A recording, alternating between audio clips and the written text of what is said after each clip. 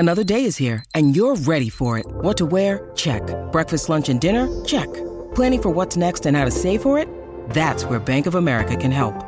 For your financial to-dos, Bank of America has experts ready to help get you closer to your goals. Get started at one of our local financial centers or 24/7 in our mobile banking app. Find a location near you at bankofamerica.com/talktous. What would you like the power to do? Mobile banking requires downloading the app and is only available for select devices. Message and data rates may apply. Bank of America N.A., member FDIC.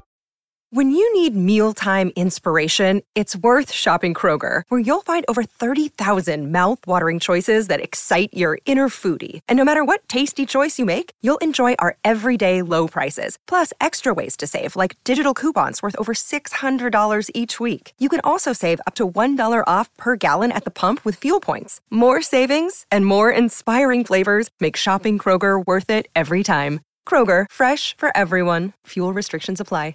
Talk to Nice Sleep. Before this next story, I'd like to say thank you to my new patrons, Magic Kalman, Elliot, Doug, and Jess. If you'd like to support the podcast, head over to my Patreon page where you will receive new exclusive scary stories every week for just $5 a month. Go to patreon.com/drnosleep. The link is also in the description below. Now back to the story. The base is under lockdown. There's something here. It came from the sky, I think. Fell from the clouds like a meteor or shooting star. Crashed into the center of the tarmac, and it's been chaos ever since. Alarms, shouting. There's gunshots every now and again, but not like there were at first. I don't know if that means they've run low on ammunition, or if it means everybody's dead. I don't know because I haven't found the courage to pull myself from under this desk. Not since the first announcement declared, "All civilian personnel are to shelter in place." But I have to get up. I need to. I've got somebody depending on me. My niece, Evie. She's already suffered so much. There's no way I'm going to die here. No way I'm going to add myself onto her laundry list of trauma and loss. I fish in my pocket and pull out my phone. I hammer the power button, just like I've been doing since this disaster kicked off an hour ago. But the thing's still as dead as can be. Must have been hit with an EMP. Fuck. My heart pounds in my chest, but I swallow my fear. There's enough of it that I feel my throat dry up. My breath hitches as I slip out from under the desk. I shuffle across the carpeted floor on my hands and knees. The office space is dark, quiet. Despite the chaos outside, there doesn't appear to be any damage. Not so much as an upturned chair or tipped desk, but it's lifeless. And I don't mean that there's nobody here. There are plenty of people here, but they aren't moving. They're just standing there, staring at me. My coworkers, fellow paper pushers of the Air Force, all standing scattered across the office area, staring blankly at me. My pulse slows. I slowly rise to my feet, and for a moment I think about calling out to them, asking if the situation outside has been taken care of. But then a part of me knows that it hasn't. A part of me knows that people don't just stand around in the dark. No, there's something wrong here. Something horribly wrong. I trust my instincts and don't engage with them. Instead, I slink away, keeping my back to the wall, my eyes never leaving the hollow gaze of my colleagues. They aren't moving, aren't reacting. To be honest, I don't even know if they're breathing, but I know that they're watching. A voice. I stop, my ears straining against the deafening silence. The words. I couldn't make out what it was saying, but it sounded as if it came from everywhere, reverberating around my mind like an echo. "Hello?" I call out. Again, the words are garbled, nonsensical. Whatever this voice is trying to say, I haven't the faintest idea. All I know is it's tied to all of this. My vapid coworkers, the chaos outside. It has to be. "Why are you doing this?" I say, and my own voice sounds feeble and cowardly in comparison. "Who are you?" Static crackles inside of my mind. Electrical interference seems to ripple across my thoughts, making them hazy, unfollowable. A second later, and it passes. What? Receipt confirmed. Verifying chemical biology. Processing. Chemical biology assessed to be Homo sapien. Cortisol levels indicate discontent. Are you frightened, human? My eyes dart around the room, trying to locate the sound of the voice, but if it's here, it's doing a good job of hiding. My body shifts along the wall toward the exit. I've got to get out of here. If I can just sprint to the parking lot on the other side of the tarmac, then I can get into my car and tear out of the gate. I can get home to Evie. Do you believe us to be a hostile force, human? What did you do to them? I say, gesturing to my coworkers. They aren't moving. Are they even still alive? Yes. Your fellow drones have been given what they asked. Nothing more. That's so, I mumble, taking note of my distance to the exit. It's just a handful of steps away. But where the hell is that voice? If I can see it, then I can at least prepare to defend myself. They all asked to be turned into zombies? Zombie. Processing term. Processing complete. Your co-workers are not undead. They are at peace. They have been given the light, and now they bask in its radiance. Do you wish to join them? Thanks, but I'll pass, I say, dashing the last few feet to the door. My shoulder slams into it, throwing it open as I burst out of the office and into hell. Flames reach into the sky, cracking and roaring. The runway is covered in ash and soot. Smoke spins up into the sky, strangling the moon. Soldiers. There are soldiers everywhere. Their corpses litter the tarmac, bodies mutilated and torn. Limbs lay scattered about. In front of me is the decapitated head of a man I know, a colonel named Andy Ling, a good man. His mouth is hanging open, fresh blood still leaking from the ripped flesh of his neck. The sight of it is enough to make my stomach twist into a knot. It's enough to make my knees buckle and my head spin. I push through. I have to. This isn't about me. It's about her. I dart across the wasteland, the heat of the flames bearing down on me and the smoke searing my lungs.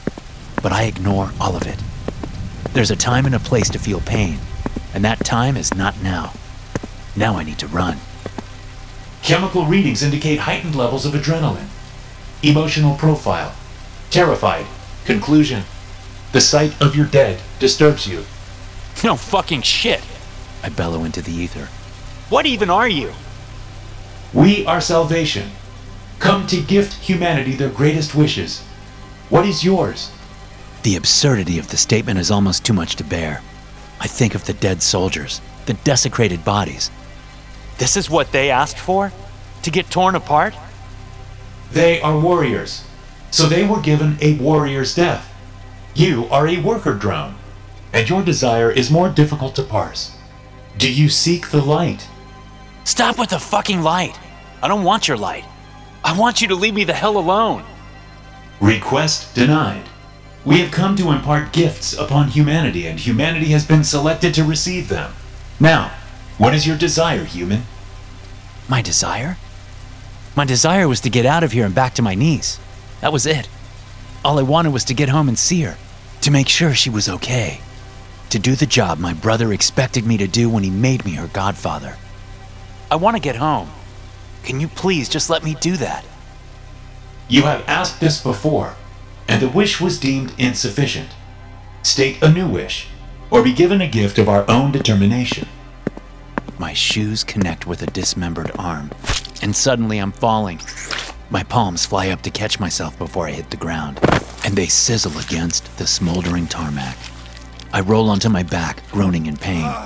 Something rumbles inside of me. It's a desperation, a horrifying realization that whatever this thing is, it's bigger than me. I'm not even certain it can be escaped. Why do you flee?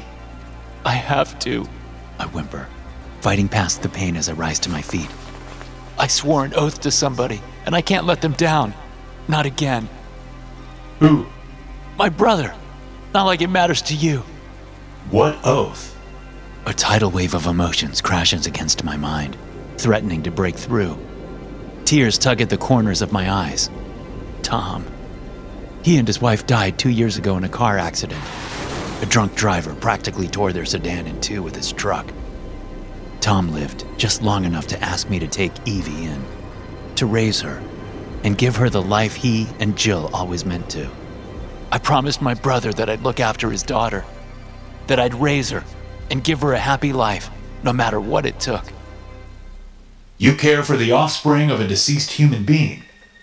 That's right, I say, and my whole body trembles as I give myself over to the grief and the memories.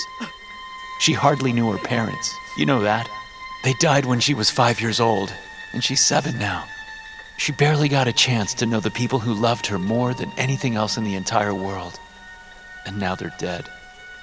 It isn't fair.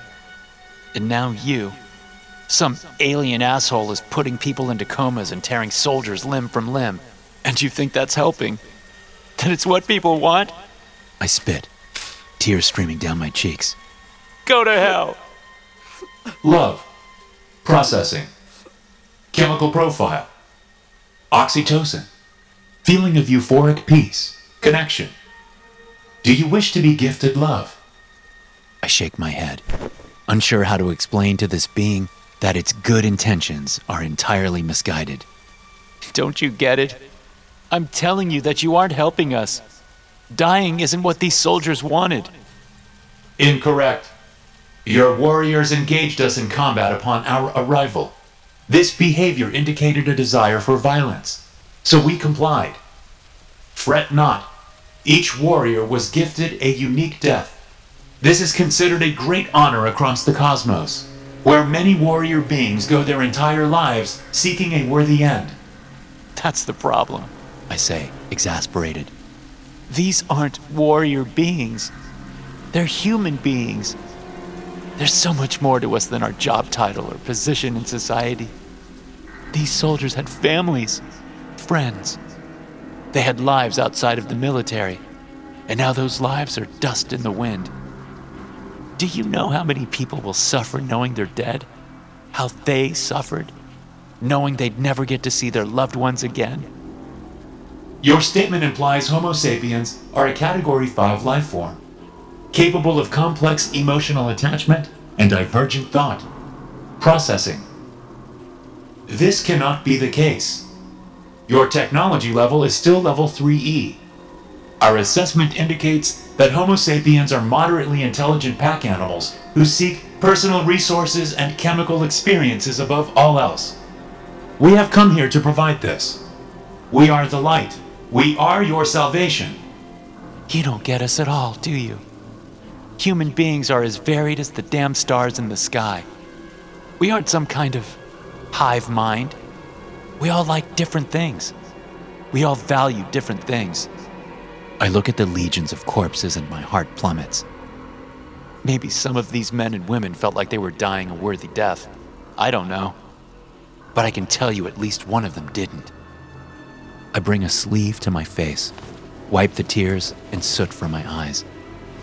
His name was Colonel Andy Ling, and he sat across from my desk. He had a wife, a son, and many friends. You call him a warrior-class being, but Ling never cared much for war.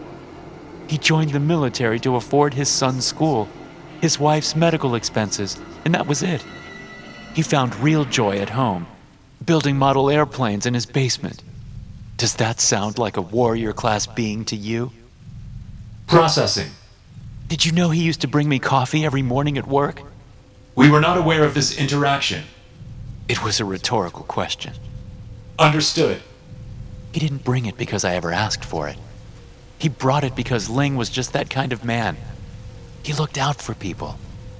Not once did he ever talk about finding a worthy death. But you know what he did talk about? Preferred methods of killing? Jesus, God, no.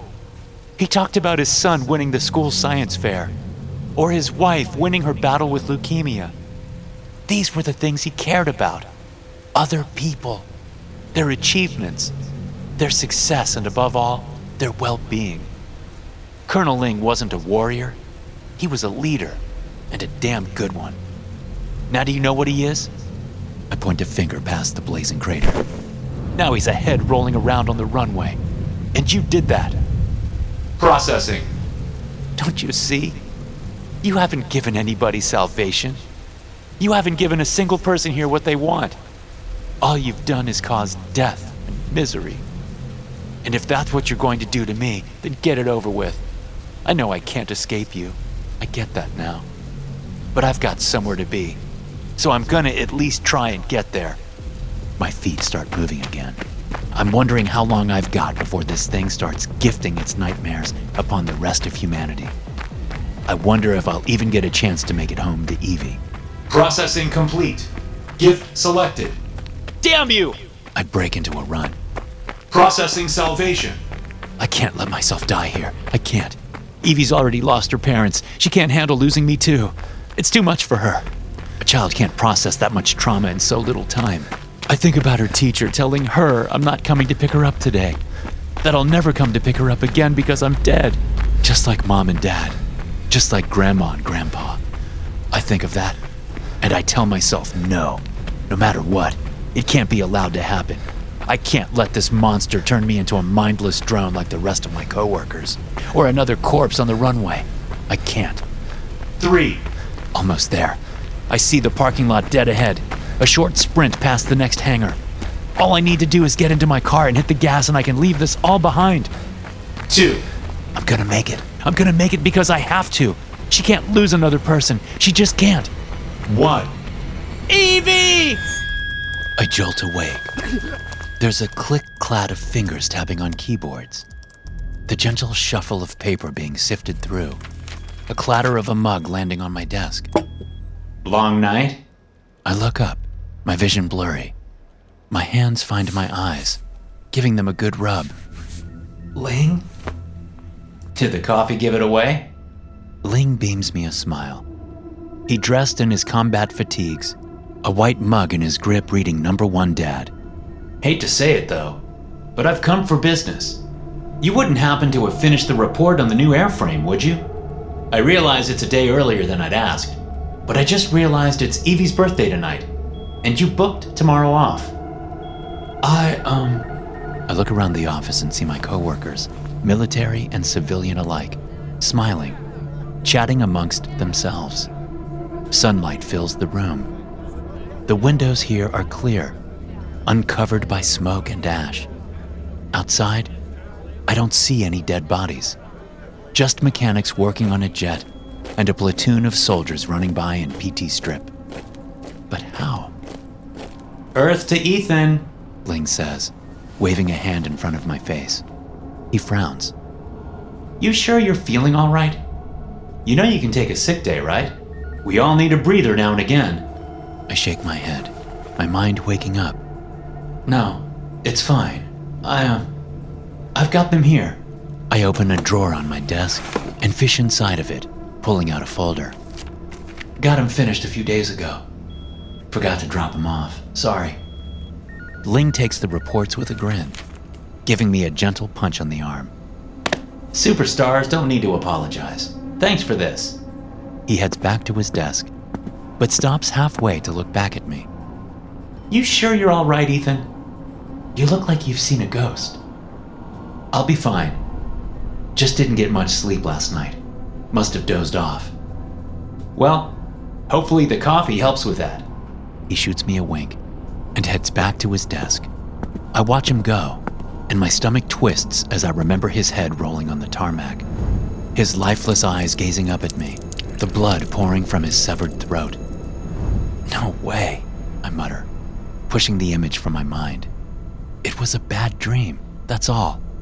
No sense dwelling on it now. To prove it to myself, I fish in my pocket and pull out my cell phone, punching in a number. I know it's an overreaction, but I need to be sure. Hello? Loondale Elementary, Sharon speaking. How can I help you today? Hi, this is Ethan Rayner. I'd like to speak to my niece, Evie Rayner. Of course, Mr. Rayner. I'll have somebody grab Miss Rayner. Just a moment. There's a shuffle of movement on the other end of the line, followed by what sounds like a call to Evie's classroom. A moment later, and Sharon is back on the line. Evie's just on her way now. Is everything okay? Yes, it's fine. Just wanted to talk about birthday plans. It was only a half-lie. The truth is, we still needed to decide on whether or not she wanted an ice cream cake or regular cake for tomorrow's party. Ah, that's good to hear. It's just you're listed as her godfather in our system. So I got a little nervous that something had happened to her parents. Bless their hearts. The statement catches me off guard. Sharon's worked at the school for years. She knows very well that Evie's parents were killed by a drunk driver a couple years back. Hell, she helped me set up Evie's learning accommodations when it happened. I'm about to speak up and ask if she's feeling all right when a new voice comes through in the background. A young girl's. She's asking why she's being called to the office, and if it has anything to do with the pumpkin incident. No. I faintly hear Sharon say, Your uncle is on the line. He'd like to talk with you. My uncle? Evie says, her voice small. How come? Something about birthday plans, I think. There's the clatter of a receiver changing hands, a muffle of static. Then a voice comes through on the other end, and suddenly the heaviness in my heart vanishes. Uncle Ethan? Hey, Eve, I say with a sigh. Just calling to make sure everything's all right over there. Anything weird happen today? Weird? Well, we just finished carving pumpkins, and I only won second place. So that was sort of weird. I laugh, shaking my head. That's too bad. Sorry to hear you didn't take gold. Miss Thatch said you were calling about birthday plans. Yeah, I meant to ask you about... Dinner tonight, right? You're still coming? Dinner? What a strange thing to ask.